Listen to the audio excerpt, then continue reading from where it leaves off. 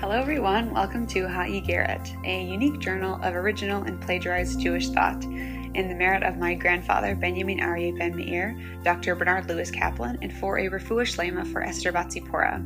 This week's parsha is Bereshit, Genesis. What is the Torah? Now that we're at the beginning of it, is the Torah a history book? Is it a book of laws? Is it a book of ethics? The Torah is the manifesto, if you will, of humankind's mission in the universe.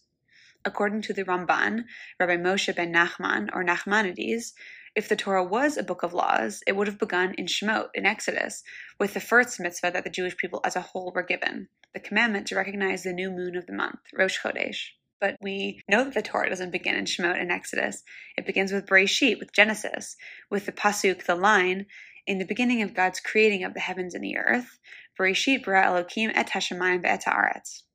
We read about the creation of light, of land, and of heaven, of land and of sea, of vegetation and of animals, and finally of humankind. We read that Adam, the first man, was created to work the soil of Gan Eden, the Garden of Eden. God told Adam, "You can eat everything except for the fruit of the tree of knowledge of good and evil, Eitz Hadat Tov V'Ra." Then God saw that Adam needed a friend. It is not good for man to be alone. Lo tov hayod ha'adam levado. And so Chava, Eve, was formed. She technically already existed, as in the original creation, Adam was really Ha-Adam, a two-sided human of both sexes. So Chava was just one side, Tzelah, of Adam that was made separate. Also amazing, now we have the concept of soulmates, or other halves, or partners really being of one flesh, basar echad. All humans are simply searching for the other half of our Ha-Adam, as we did in creation. Then moving forward, we have the Nachash, the serpent, that tempts Chava into eating from the Eitz Hadat, the tree of knowledge, which she does, and then she shares the fruit with Adam. This is the original sin that we are forever attempting to rectify. But if we are now rectifying the original sin of eating of Eitz Hadat, what was humankind's mission before that sin? The mission was and is to bring godliness into the world, to elevate the physical with the spiritual. This is a mission only humans can fulfill because unlike angels or malachim, which are strictly spiritual beings, and unlike animals, which are strictly physical beings, humankind is unique. We are physical beings with godly souls. The Midrash says that Adam was created from both the upper realms and the lower realms, just like we are. Creation isn't just a story about light and darkness, of oceans and deserts. It's not about the creation of humankind, though, either.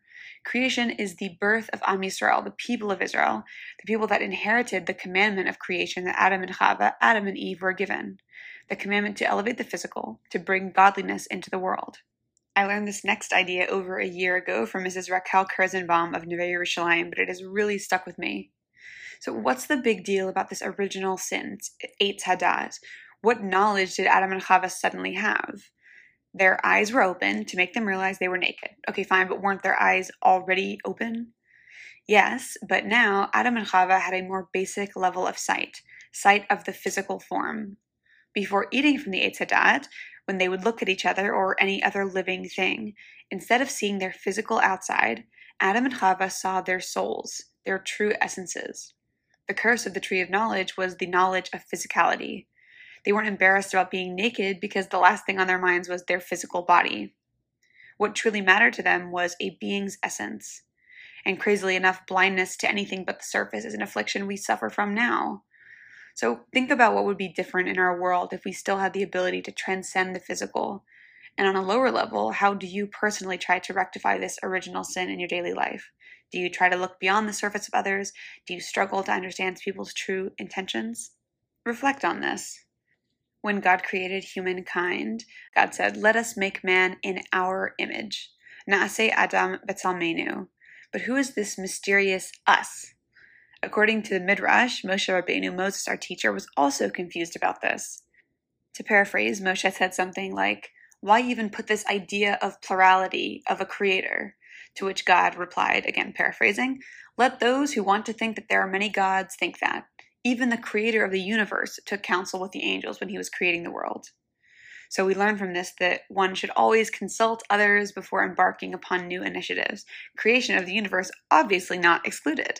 So I want to thank my parents, Shelley and Maya, and my siblings, Leah and Benjamin, for allowing me to consult with them so many times. Thank you for your support and guidance in every part of this year's podcast, newsletter, quote-unquote new initiative.